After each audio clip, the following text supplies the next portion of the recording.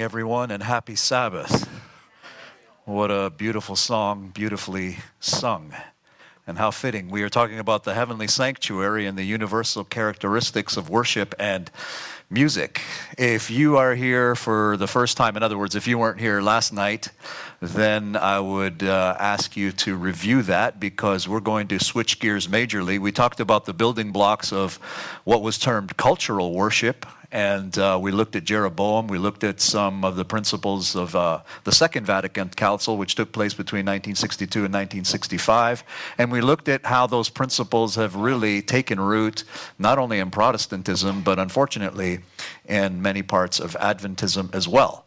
So we're going to look at a much different foundation here this morning, because there is a ground in which we can understand these things, incorporate them into our lives, and thus experience the power that the Holy Spirit wants in our transformation and in our mission. And that is really the ultimate goal. We want to wrap this thing up and go home. And part of the building blocks of doing that, part of not short-circuiting this process, is making sure we understand the true ground of what worship is, so that He can press the power button and so that our witness can be effectual. I just invite you to bow your heads as I pray. Dear gracious, loving Heavenly Father, Lord, our hearts long to worship You in spirit and in truth. One day, very soon, this will wrap up, and I pray that each and every one of us will be among those that are on the sea of glass, praising Your holy name. May we learn that song here and now, through all the vicissitudes of life, through all the challenges, the trials, the perplexities. May You place that song in our hearts, and may we sing, and may our worship always be acceptable to You. May Your Holy Spirit be present. May He always be our teacher and our guide, I ask. In Jesus' name, amen.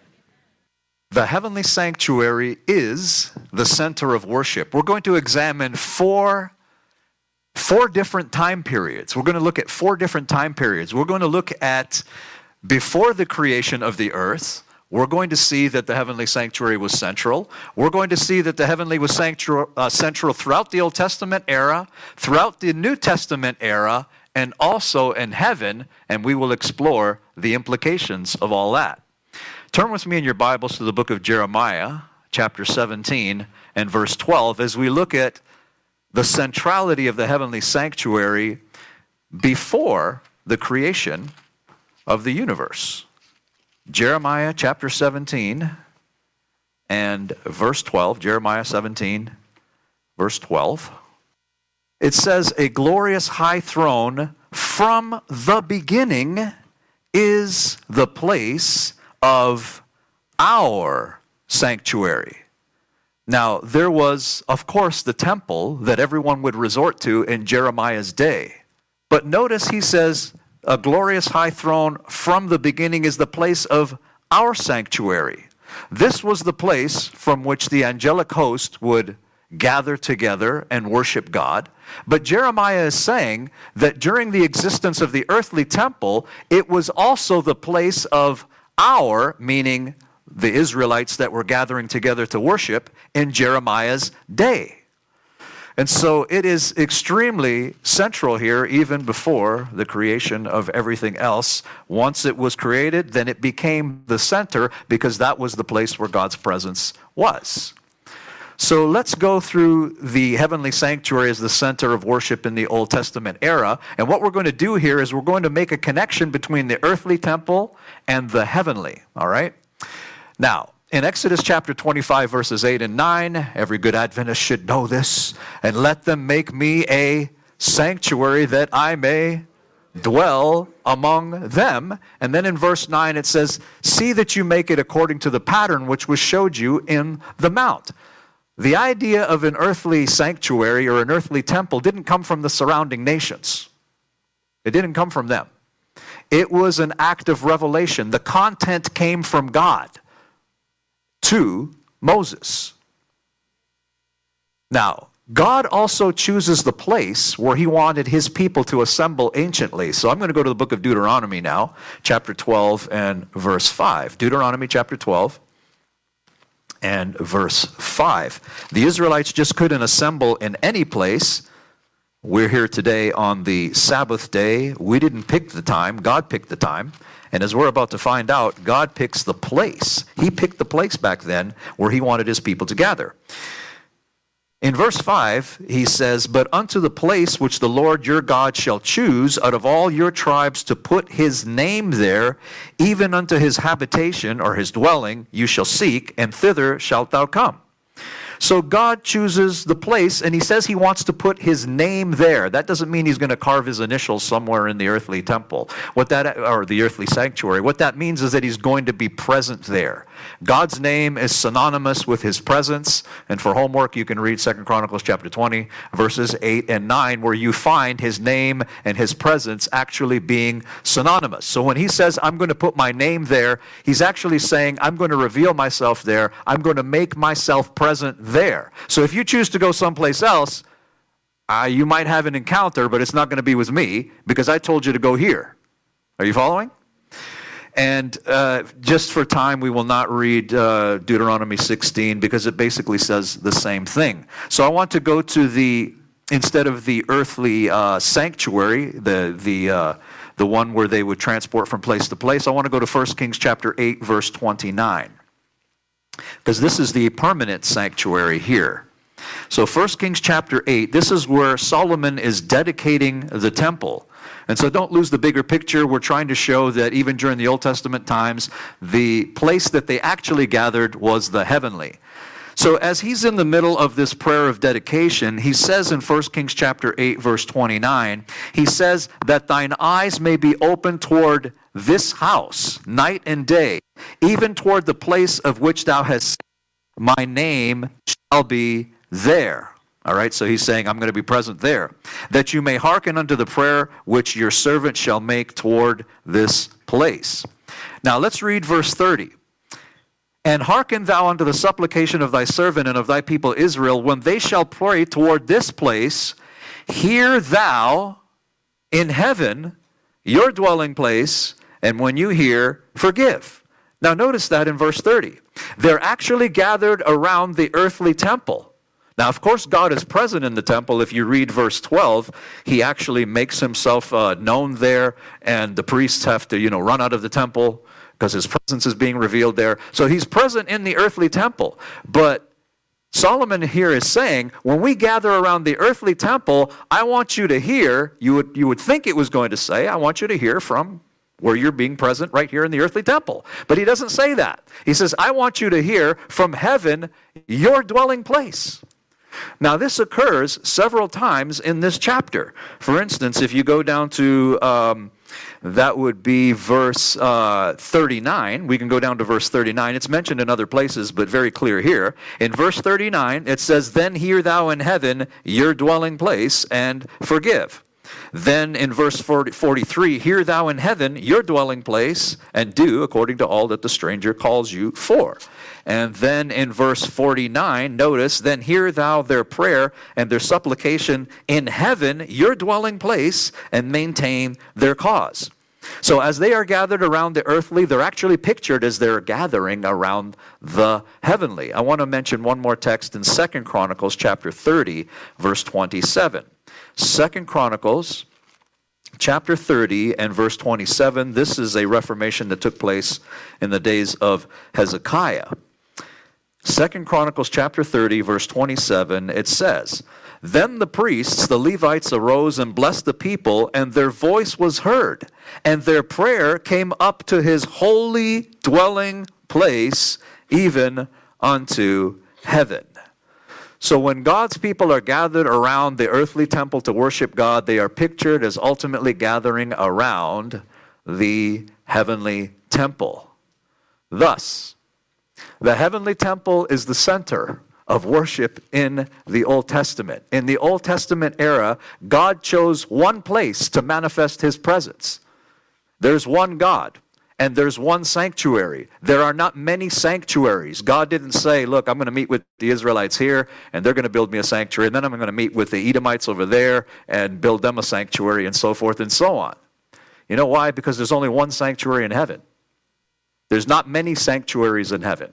There's just one sanctuary in heaven. And so that is typified by having one central location around which he wanted his people to come.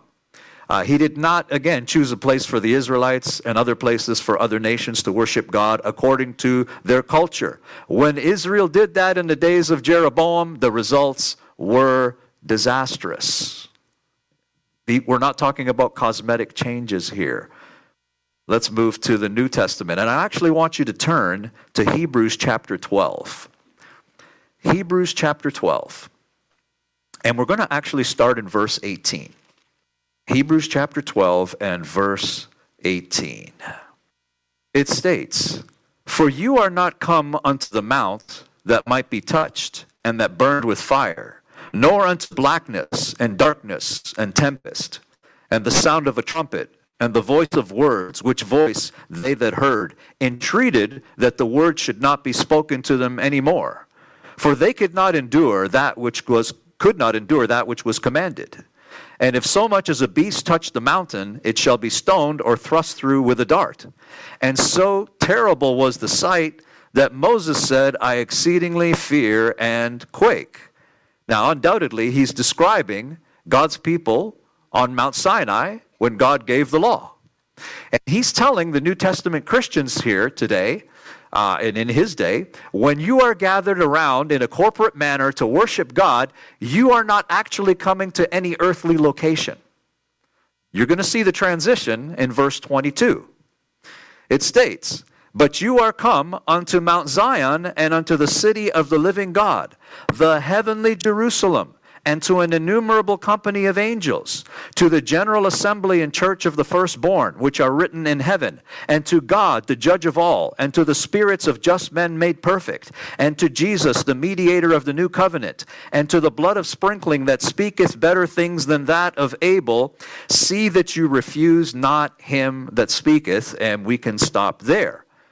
What he's saying is, it doesn't matter who you are. It doesn't matter where you are located. It doesn't matter what culture you are of. When we all come together for worship, whether it was in the 1st century or the 5th or the 16th, or it doesn't really matter. When we come together to worship corporately, there is only one location that we are ultimately going to, and that is the heavenly temple.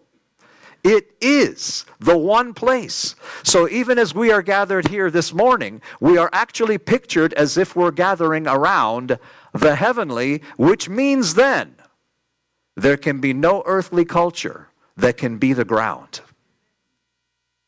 That is crystal clear. So if you were here for last night's presentation, that kind of an approach is not going to work. You must choose to define the characteristics of worship after earthly individual cultures or after the heavenly sanctuary, which Scripture recognizes as the ground. That is the choice that needs to be made. That is a fork in the road. Those two approaches cannot be blended. Let's turn to Revelation chapter 4 and 5. Revelation chapters 4 and 5. This is an incredible worship scene that I believe is taking place right now. Now, we're going to find that in this worship scene, the throne is actually central. The word throne in Revelation is mentioned either 46 or 47 times. 19 of those references are in Revelation chapters 4 and 5. That gives some indication of the centrality of the throne in Revelation chapters 4 and 5. And so I want to just read some of these passages for emphasis. In verse 1, after this I looked, this is chapter 4, verse 1. After this I looked, and behold, a door was opened in heaven. And the first voice which I heard was as it were a trumpet talking with me, which said, Come up hither, and I will show thee things which must be hereafter. And immediately I was in the Spirit, and behold, a throne was set in heaven, and one sat on the throne. Verse 3. And he that sat was to look upon like a jasper and a sardine stone. And there was a rainbow round about the throne, in sight like unto an emerald. Verse 4. And round about the throne were 24 seats. And upon the seats I saw 24 elders sitting clothed in white raiment, and they had on their heads crowns of gold. So in verse 4, there is a throne, and then the 24 elders are around the throne. In verse 5, out of the throne proceeds lightnings and thunderings and voices, and there were 7 lamps of fire burning before the throne, which are the 7 spirits of God. Verse 6, and before the throne there was a sea of glass like unto crystal, and in the midst of the throne and round about the throne were 4 beasts, or in other translations, 4 living creatures full of eyes before and behind. So what do we have now? We have a central throne with 24 elders surrounding the throne, and then these 4 living creatures which are around the throne. Notice what happens in verse 9. When those beasts give glory and honor and thanks to him that sat on the throne, who lives forever and ever, the 24 elders fall down before him that sat on the throne and worship him that lives forever and ever, and cast their crowns before the throne, saying, now we're going to go to chapter 5, verse 1. And I saw in the right hand of him that sat on the throne a book written within and on the backside sealed with 7 seals. Let's jump down to verse 6 of Revelation chapter 5. And I beheld, and lo, in the midst of the throne, and in the midst of the 4 beasts, and in the midst of the elders stood a lamb as it had been slain, having 7 horns and 7 eyes, which are the 7 spirits of God, sent forth into all the earth. And then in verse 7 it says, and he came and took the book out of the right hand of him that sat upon the throne. Let's jump to verse 11. What else is around the throne? It says, and I beheld, and I heard the voice of many angels round about the throne, and the beasts, and the elders, and the number of them was 10,000 times 10,000, and thousands of thousands. Now the circle grows even larger. In verse 13, notice, and every creature which is in heaven and on earth, in the case they missed a spot, they even looked under the earth, and such as were in the sea, and all that are in them heard I saying, blessing and honor and glory and power be unto him that sitteth upon the throne and to the Lamb forever and ever. The throne here is central, and everything is around it. The 24 elders are around the throne. The 4 living creatures are around the throne. The myriads of angels are around the throne. And every intelligence you can possibly think of, in verse 13, is around the throne. This is a universal scene. You can't get much more universal than this. When Vatican II talked about universal, that was only the earth. When the Bible talks about universal, it combines all of heaven and all of earth together. Now you tell me what the ground is. If this is not a ground, I don't know what is.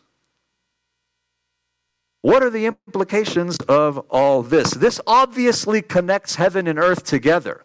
Notice again in verse 6, it says that the 7 spirits of God are sent forth into all the earth. What are they sent forth to do? I remember asking myself that question when I read the text. Okay, what are they supposed to do? Well, obviously it was the Spirit, it says in verse 2, that John was in. When he was in the Spirit, he sees a throne. So the Holy Spirit and the sanctuary here are conjoined together. And so the job of the Holy Spirit is to direct our attention to what is actually taking place up there. And when we can contemplate what is taking place up there, when we begin to understand what is taking place up there, not just in terms of salvation and sanctification and growth, which is what the sanctuary is usually associated with, but also with how we should worship God, when we begin to contemplate that, then we should begin to emulate that down here. That's the ground. All right? I mean, if I want to be an earthly entertainer, I mean, I'm in Arkansas. You know, the biggest town in Arkansas is Little Rock. And there was a student once that was getting his driver's license, and I said, hey, you know, so how did the parallel parking go? And he said, Pastor, where in Arkansas do you have to parallel park? I said, yeah, you know, that's a good point. That's a good point. I mean, there's no place in Arkansas where I can learn to be an entertainer. I mean, if I want to be an entertainer, I'm going to go to New York or L.A. That's it. Those are the centers. If I want to know how to worship God, I'm not going to go to any earthly culture. I'm going to go to heaven's culture. That's what this is describing. That is the ground. So there are massive implications for this. Worship practices, and including music here, are not grounded in individual earthly cultures, but heaven's culture, which includes the combined worshipers of heaven and earth. Notice there's only one worship service here that includes the combined inhabitants of heaven and earth. There are not contradictory worship services for different cultures. So it's not like we walk up to the pearly gates. Oh, you're Greek. Okay, yeah, you can go over there. Oh, you're Asian. Oh, yeah, your worship is over there. Oh, you're African. Oh, yeah, your worship is over there. Is that what you see? I don't see that here. I don't see that here. So then why are we not doing this? Have we forgotten what has brought us into existence as Seventh-day Adventists? Why does the Adventist Church begin with Daniel chapter 8, verse 14, unto 2,300 days, then shall the sanctuary be cleansed? Why with that? Because the sanctuary plays a hermeneutical role. The sanctuary plays an interpretive role. It interprets all the things that are interconnected with it. And we're just focusing here on worship and music. So what is the purpose and function of the heavenly sanctuary? Well, as the ultimate place where worshipers gather, as the ultimate place where worshipers around the throne, around the universe gather, it functions as the authoritative prototype and model of what worship looks like. It gives us a window into heavenly realities by properly interpreting them, which includes also the nature of music. It unites heaven and earth together. Thus, what is revealed there has universal application.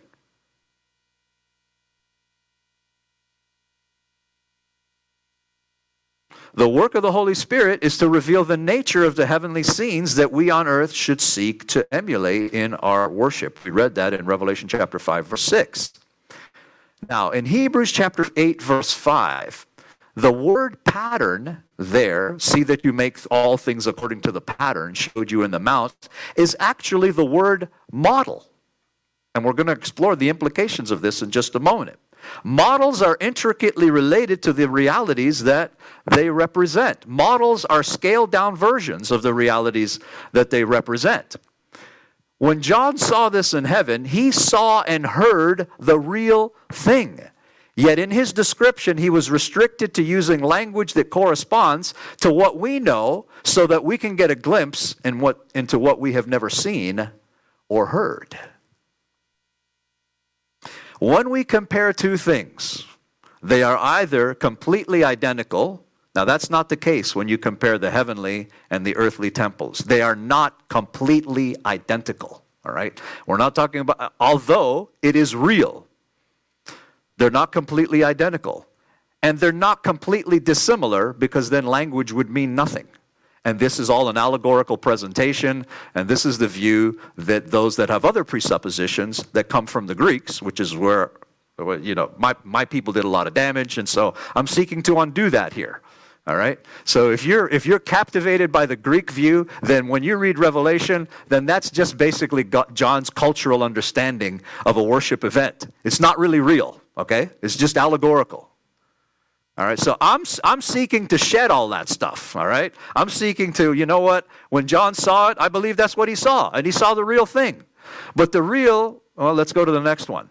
There are some things that are similar and some things that are not. Okay. How many of you can tell me, don't read what's on the hood of the car. What kind of car is that? In every congregation, you can't convince me that there's no car guys in here. Come on. You know what car that is. Many people can name the year as well. 1957 Chevy, okay. Now I'm going to ask some really dumb questions. Is that a horse? Now, again, I want to toy with this for a little bit so that we really kind of grasp this. Is that an airplane? Okay, it's not. Is it a train? No. Okay. It's a car, right? Let's say, I don't know, let's say you guys, you know, once you leave medical school, you're going to go to the Amazon, all right? And you're going to meet a group of people that have had no connection with the outside world whatsoever. And you tell them that I can travel 60 miles in an hour. Their minds are just blown to smithereens. How do you do that, man? And then you begin to describe the car. Well, it's got an electrical system and an engine combustion system and a braking system and all that. And everything you're saying is going, yeah, because they got no way to put this together. But if you show them one of these, and you say, you know what, it looks like this, but it's a lot bigger and we can get in it, and it goes. It's still difficult, but they can grasp it. And if they were all of a sudden transported to Loma Linda, and they look outside and they'll say, that's a car. Why? Because they've seen the model. They'll never mistake it for anything else. Now, it's not in one-to-one relationship with the real car. The real car is made up of different parts. This is just wood up there. The real car has an actual engine. That doesn't have an engine. The real car has the braking system. That doesn't have the braking system, and so forth and so on. But no one would say, just because the real has more, that there's no relationship to the less. That is the point you need to understand. So is the heavenly sanctuary real? It's absolutely real. But is there more to it than is portrayed in the earthly? Absolutely. But the more doesn't contradict what was revealed in the less. That means when we think about worship, music, we ought to explore what has been revealed to us and then look at the implications. Does that make sense? So same with the plan of salvation. There are two focal points. There's the altar of burnt offering, and then there's what happened on in the most holy place. All that has massive implications for justification and sanctification and everything to do with salvation. And if you throw that out, you're going to have a different view of salvation. If you think that this is just a culturally conditioned presentation and this is just John's cultural view of what took place, well, sure, then earthly systems are going to become the ground for how you construct your doctrine of worship. And it will all be contradictory. That's what will take place. All right, so let's further look at the implications here. Just as there's a relationship between earthly structures and the heavenly, so there's a relationship between, we'll get to this, the earthly harp and the heavenly harp. By the way, there's only one instrument that has been chosen in heaven, and that is the harp. We're going to explore the implications of that. That doesn't mean that just having a harp, you just have to duplicate having a harp. You have to explore, why was this thing chosen? What is its nature? How does it function? What does it reveal about a philosophy of music? So we're going to look at the heavenly sanctuary and the universal characteristics of worship and music. But before we get to the music part, last night we discussed that in a Roman Catholic worship service, it is not the word that has been central for centuries in a Roman Catholic worship service. It is the Eucharist. It is the Mass that is central. And that took place for many centuries. When the Protestant church came along, Protestantism came along, it switched to Scripture being central. And in the charismatic movement and the emerging church movement, it is music that is synonymous with the presence of God, and that is central.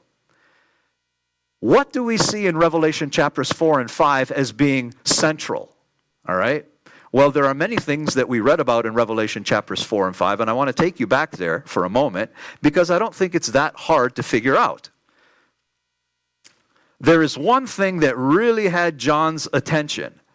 I'm sure he was fascinated by all the bells and whistles that he saw and heard up in heaven with the music and all that, but he really wanted to know what was in that scroll. So in chapter 5, verse 1, it says, I saw on the right hand of him that sat on the throne a book written on the backside, sealed with 7 seals.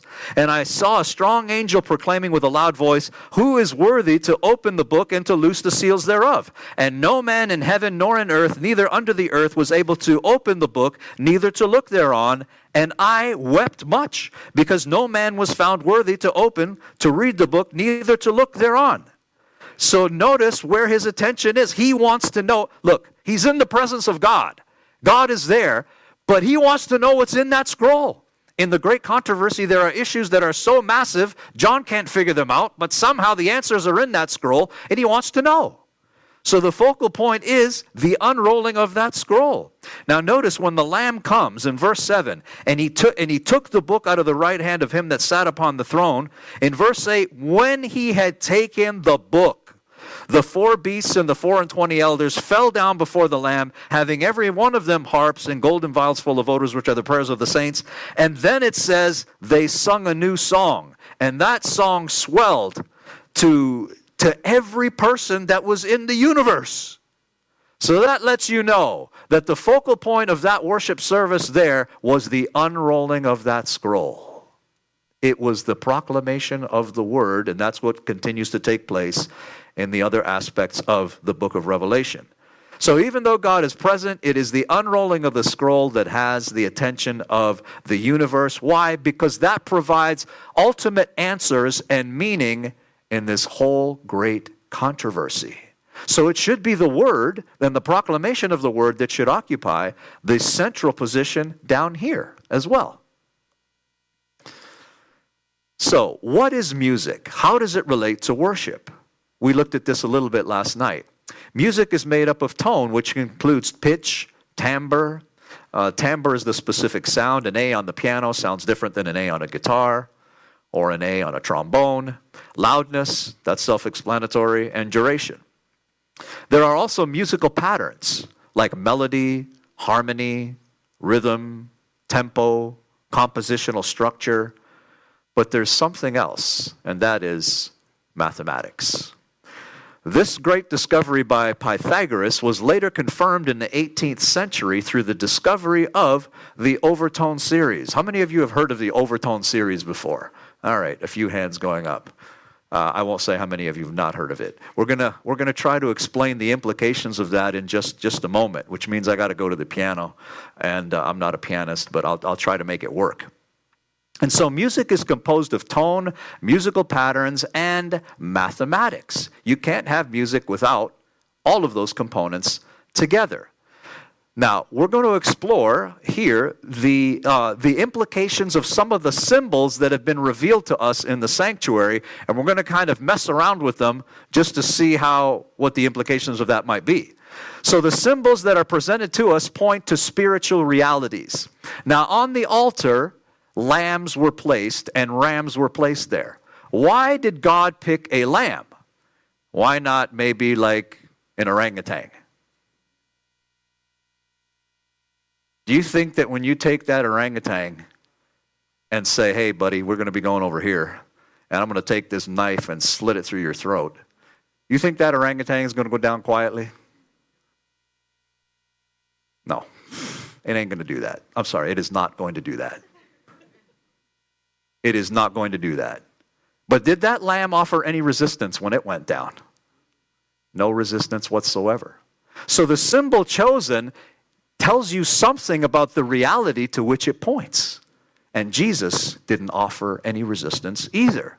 So you can't mess around with the symbol, because if you mess around with the symbol, you mess around with the reality to which it points.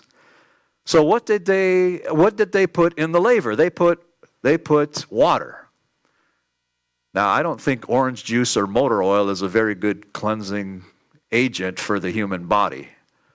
All right? Again, if you mess around with the symbol that is chosen, you mess around with its function and with its purpose.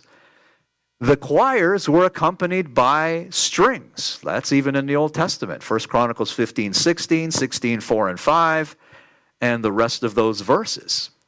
And in Revelation chapter 5, verse 8, it is the harp that is the accompanying instrument that is chosen.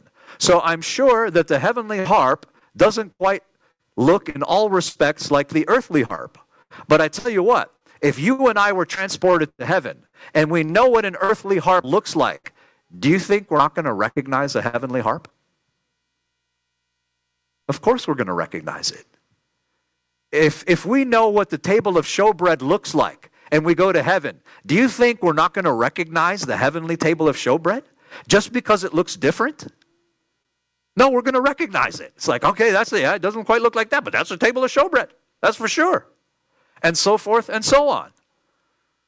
So if we mess around with the symbol, we mess around with the implications and the nature and purpose and function that that symbol was designed to communicate. Now, even during the Old Testament times, the choice of musical instruments was a divine arrangement. And I want you to turn with me actually to 2 Chronicles chapter 29 and verse 25. We're also going to read verse 27. 2 Chronicles chapter 29, we're going to read verse 25, and then we're going to read verse 27. 2 Chronicles 29, verse 25. And he, this is referring to Hezekiah, set the Levites in the house of the Lord with cymbals, with psalteries, and with harps, according to the commandment of David, and of Gad the king's seer, and Nathan the prophet, for so was the commandment of the Lord by his prophets. So obviously this was in a divine arrangement. Now, we'll read verse 26. And the Levites stood with the instruments of David, and the priests with the trumpets. And Hezekiah commanded to offer the burnt offering upon the altar. And when the burnt offering began, the song of the Lord began also with the trumpets and with the instruments ordained by David, king of Israel. Notice what is front and center in verse 27. It is not the music. It says, when the burnt offering began, because that typified the sacrifice of our Lord Jesus Christ. This was an actual, when we read Hebrews 12, verse 24, it says, you're come to the blood of sprinkling that speaks better things than that of Abel. All the rituals that the priests performed in the Old Testament is a mode of speech. It's a mode of communication. And so when that sacrifice was placed on that altar, it was communicating that Jesus would die for our sins. It was communicating that one would come that would take our place. That was the message that was being preached.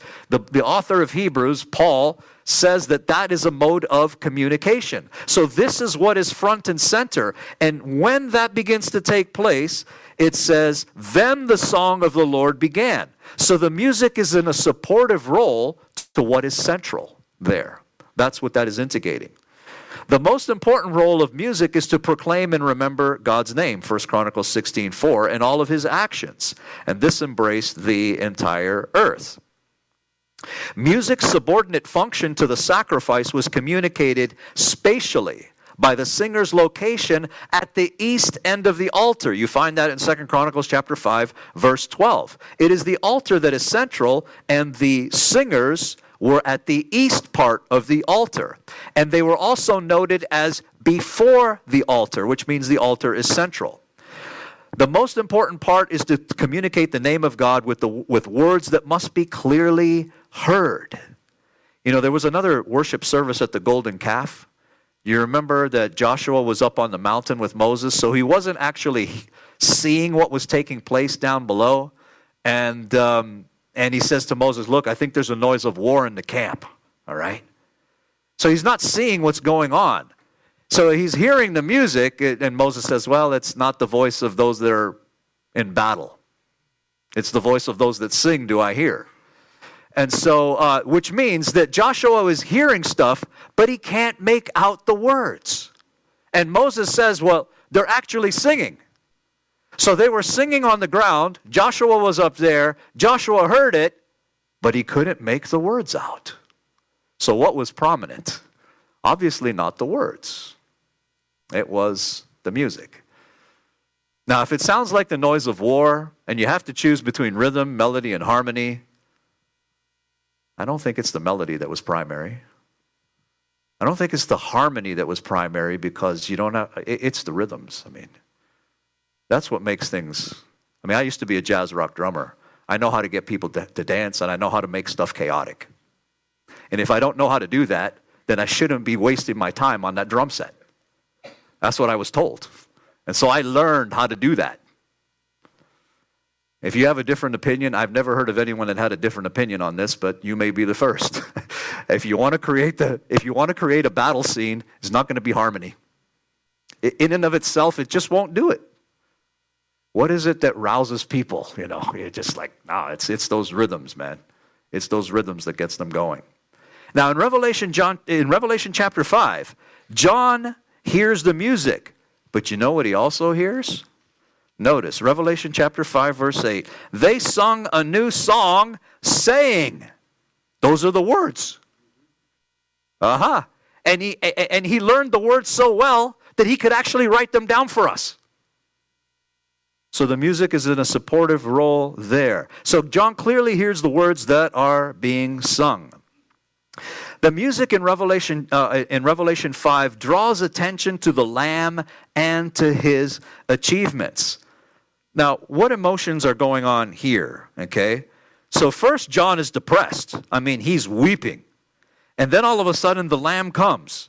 And then they sing a new song saying, you are worthy to take the book, to open the seals thereof. For you were slain and has redeemed us to God by your blood out of every kindred and tongue and people and nation, and has made us unto our God kings and priests, and we shall reign on the earth.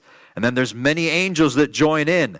Notice the words in verse 12. What emotions come to your mind when I read this? Worthy is the Lamb that was slain to receive power and riches and wisdom and strength and honor and blessing. And every creature which is in heaven and on earth and under the earth and all that are in them heard I saying, blessing and honor and glory and power be unto him that sitteth upon the throne and unto the Lamb forever and ever. I mean, triumph. This is a triumphant scene. There's no doubt about it. And the music is there to add to that. Music communicates emotions. That's what it does. But in all other systems that I have analyzed, it actually communicates the divine presence, which is then a form of idolatry. So God is not in the musical waves in the physics, okay? He's not there. All right? But in the systems that we talked about last night, that's the case. All right? So music communicates emotions. That's what it is designed to do. So let's explore some of the implications of strings and the overtone series. The overtone series was first described at the beginning of the 18th century. It gives much new insight into the Pythagorean principles of consonance. That's when things sound agreeable, and dissonance when they sound disagreeable. And it greatly extends our capacities for acoustical analysis. It has been described as a kind of periodic table, but of musical tones instead of chemical elements. Hence, like the periodic table of chemical elements, the overtone series is a part of creation's order, given, enduring, and constant. That's in Albert Blackwell's book, The Sacred in Music, pages 55 and 56. Now, everything creates overtones, and there are two broad categories of overtones. There are non-harmonic overtones, such as if I clap right now. Wow, this place is dead. Wow. But usually it's like, ting, you'll hear, bouncing all over the place. So everything produces overtones. So if I strike something, that's an example of non-harmonic overtones. These are produced by bells, cymbals, and other percussive instruments. These overtones are non-regular, non-harmonic, and often extremely complex to graph out. Cultures that primarily employ these as accompanying instruments produce melodic music consisting in transient tones that sound successively, as is the case with many folk musics of the world. So in this, their melody is basically primary here. And they do not have a harmonic tradition, is what it's saying, because the choice of the instruments they are using do not lend themselves to a harmonic tradition. And that's intrinsic to the instrument. Periodic or harmonic overtones are produced by strings, keyboard, brass, and woodwind instruments of a symphony orchestra. So I'm going to try to demonstrate this on the piano right here. And so you have what's called the octave. And I'll see if I can do this. So I'm going to ask you, how many tones do you hear? I'm just going to press 1 here right now and see how this works.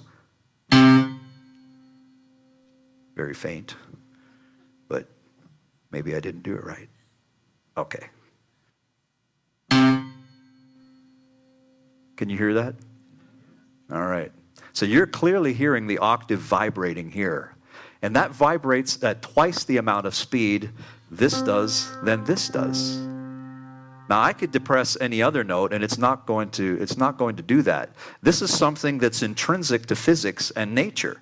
Now, the very next one that vibrates is, well, we'll see if you can hear it. Oh yeah, I hear it clear as a bell. Yeah. So you hear the perfect fifth, and that is in a 2/3 relationship. Then we go like this. Yeah, you can even hear that. All right. And then you go to this one. This one may be a little harder. Let's see. Oh yeah, I heard it. All right. Now, what does this tell us? The phenomenon of physics tells us that the major chord was not invented by any culture. When I play this low C down here, you're not just hearing that low C. You're hearing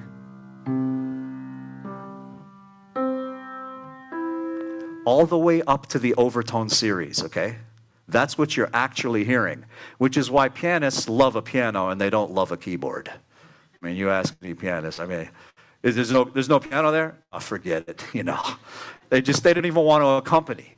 Why? Because the richness that this produces, it produces so much more overtones. That is a phenomenon of physics. So no earthly culture, so physics informs us that the major chord is the most consonant chord and consonant sound. This is actually the building block of all harmonic music. And that was suggested by the physics, all right? It wasn't suggested by a group of Europeans. They grasped this because, hey, have you ever heard those guys on YouTube? Like those singers that can sing like a really low note, and they can actually sing, and you will actually hear overtones in what they're singing. You can go to some places where the monks sing, and they'll be droning out this, this low C, and all of a sudden you will hear all the stuff that's in the overtone series. So when the harp is chosen, that tells you a little something about the philosophy of heavenly music. If the symbol means anything at all, look, this is either John's cultural description of something that never took place in reality, which is the systems we talked about yesterday, or it's real. And if it's real, what are the implications then? Well, Blackwell moves on. Cultures that use instruments that produce periodic vibrations, such as strings, tend to produce music that is predominantly harmonic, consisting of sustained tones that sound simultaneously in chords, as is the case with most music deriving from the post-medieval European culture. Now, please don't misunderstand me. I'm not saying that everything that comes out of the European culture is stamped with the gospel, nor anything that comes out of any other culture should immediately be discarded, okay? We're just saying, look, this is a paradigm that's being revealed not from any earthly culture. Look, the heavenly sanctuary is not northern, it's not southern, it's not eastern, it's not western, it's not Asian, it's not African, it's not Canadian, it's not Greek. Are you getting it? Okay? This is where it's coming from. So we either got to ditch it or accept it. This is where we're at. So the choice of strings produces melodic music that is grounded in harmony. What are some other principles there from Revelation chapters 4 and 5? Now you do have leaders up there that are leading, like the 4 living creatures and the 24 elders. And in chapter 4, it's a little smaller setting. And they go ahead and take the lead, and they sing, and they have special music, and everything is great. But in chapter 5, the singing is more congregational and universal. Like all the myriads of angels join in, and then every creature in heaven and on earth and under the earth, they join in as well. So guess what? Luther didn't invent congregational worship. It has been going on a long time. Not here, but up there, okay? So that is the pattern. You have the words that carry the strong melodic line, and that's easily heard by John. Harmony is revealed by the choice of the harp. Harmony is also suggested by the fact that John heard the voice of many angels round about the throne saying with a loud voice. All right, so I doubt they just sang in unison. When the instrument of choice reveals the fact that harmonies are possible. Now, I haven't been up there, so I don't know, all right? The music plays a supportive role in accompanying the words sung. The characteristics of the music are melody grounded in harmony. This observation is not derived from any particular human culture, but from the harmonic overtones that come from strings. Listen, if earthly strings produce overtones, and there's a heavenly harp, well, that must produce overtones as well, but not in a one-to-one relationship with it. So who knows, like what? I mean, if we were transported to heaven, yeah, what human mind could possibly have conceived some of the music that's happening up there? One day, we hope to find out very soon. So the ground for this kind of music that is being described is melody grounded in harmony, and this is universal. Now, the spirit of prophecy agrees.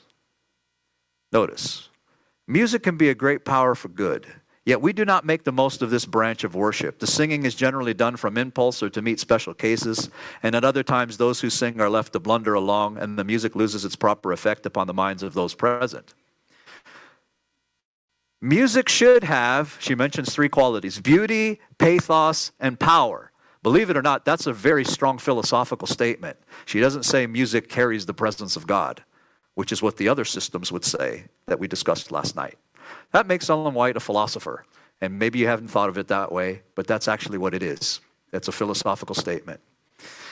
Because the other philosophers of worship and music are diametrically opposed to that.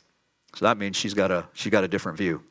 Let the voices be lifted in songs of praise and devotion. Call to your aid, if practicable, instrumental music, and let the glorious harmony ascend to God an acceptable offering. This is from the Voice and Speech and Song. She says, great improvement can be made in singing. Some think that the louder they sing, the more music they make, but noise is not music. Good singing is like the music of the birds, subdued and, notice, melodious. Voice and Speech and Song, page 415. I have been shown the order, the perfect order of heaven, and have been enraptured as I listen to the perfect music there. After coming out of vision, the singing here has sounded very harsh and discordant. I have seen companies of angels who stood in a hollow square, everyone having a harp of gold. At the end of the harp was an instrument to turn, to set the harp, or to change the tunes. Their fingers did not sweep over the strings, plural, carelessly, but they touched different strings to produce different sounds. That sounds like a layman's description of harmony. There is one angel who always leads, who first touches the harp and strikes the note. Then all join in the rich, perfect music of heaven. It cannot be described. It is melody, heavenly, divine, while from every countenance beams the image of Jesus, shining with glory unspeakable. That's in Testimonies, Volume 1, 146, Voice and Speech and Song, 427. Let those men and women who are satisfied with their dwarfed, crippled condition in divine things be suddenly transported to heaven, and for an instant witness the high, the holy state of perfection that ever abides there. Every soul filled with love, every countenance beaming with joy, in chanting music, notice, in melodious strains. So you got one melody going here, and that's complemented by another one that is joining it, and then another one, and then another one. I think of Bach when I hear that. You know, it's like, he's like the master genius when it comes to that. And when I got to the 3rd year of music theory at York University in Toronto, I hit the wall. Now, there's some drummers that are good musicians. I just wasn't one of them. And so when they began to analyze Bach fugues, I mean, I just had to just throw the towel in. I'm just like, I have reached my limit. I cannot do this. And that's when the Lord stepped in and said, we got to turn this guy around. And then I gave my heart to the Lord after that. And I tell you what, it's been an amazing experience. Now, I wished that I could sing. When I grew up in a very musical family, or we had a very musical family. And when the kids were young, they knew how to sing. And when I would try to join in, they would say, Dad, They would kind of look at you like Dad, And I tell you what, it took me 25 years of family worship just to be able to sing the bass line. That shows you the learning curve. Not very sharp, is it? Okay. What was I doing in music? Anyway. So, yes, melodious strains. Yeah, it took me 30 years just to be able to sing the bass part. That's from like singing all the time and all the time.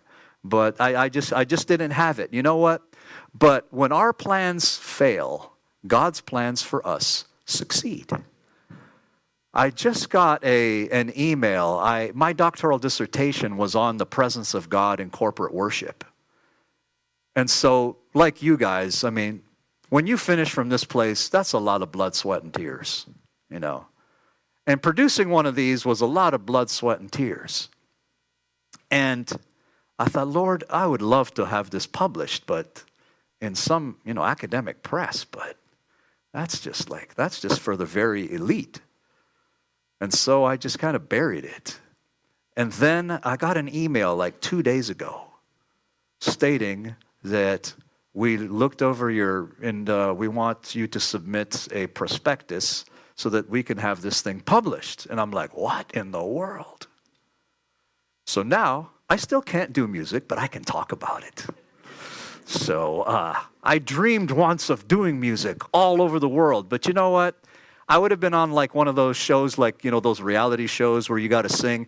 And there's some people that people have told them you can sing. And then they go to like America's Got Talent. And 2 seconds comes out of their mouth and Simon's like, That's all it takes. All right? That's all it takes. And so I just didn't have that. And it's okay. Because I'd rather God tell me the truth about what I can do and what I can't do, because He's got a plan for you that's much better than your own.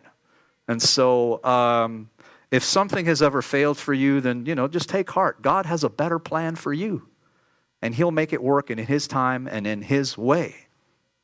Notice again, this is talking about Satan. The influence of the holy angels seemed for a time to carry him with them. As songs of praise ascended in melodious strains, swelled by thousands of glad voices, notice the effect on him.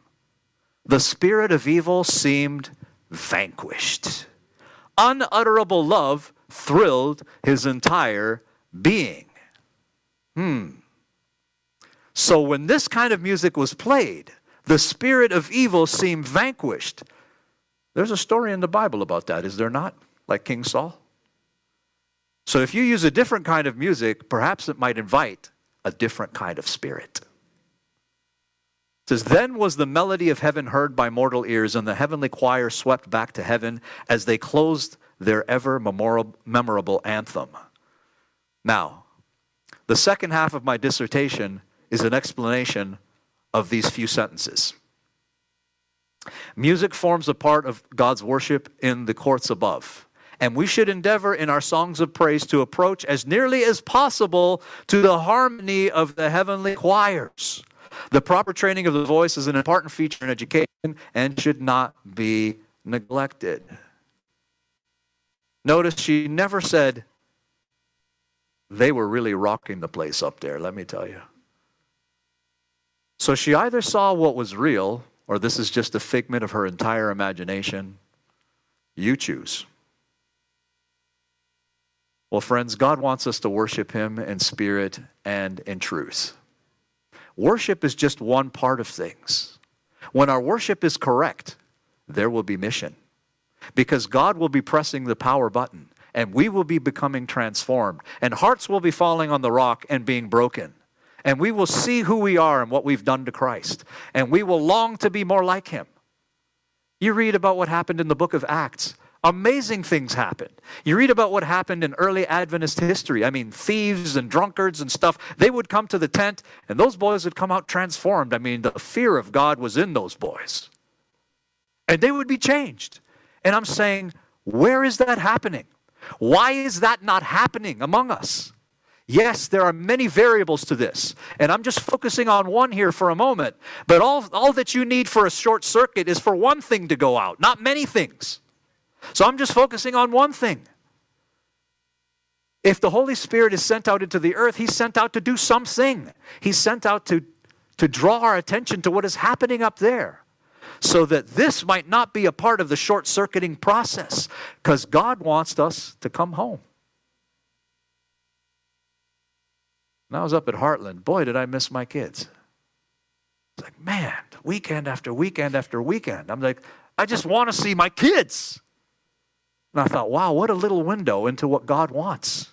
He wants you and He wants me. But He can't take us the way we are. He's not going to bring sin up to heaven. Part of that transformation happens in the worship service. Part of the reason it isn't happening is because maybe we're not following the model that He's giving to us. And so He can't press the power button.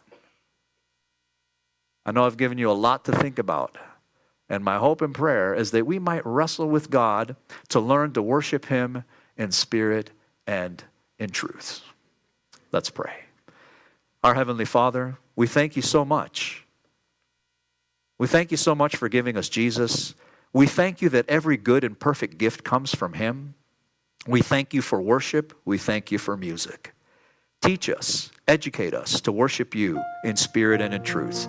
Put that song in our heart here and now so that we can learn to sing it before Your throne. One day soon, we pray. In Jesus' name, amen. This media was brought to you by Audioverse, a website dedicated to spreading God's Word through free sermon audio and much more. If you would like to know more about Audioverse, or if you would like to listen to more sermons, please visit www.audioverse.org.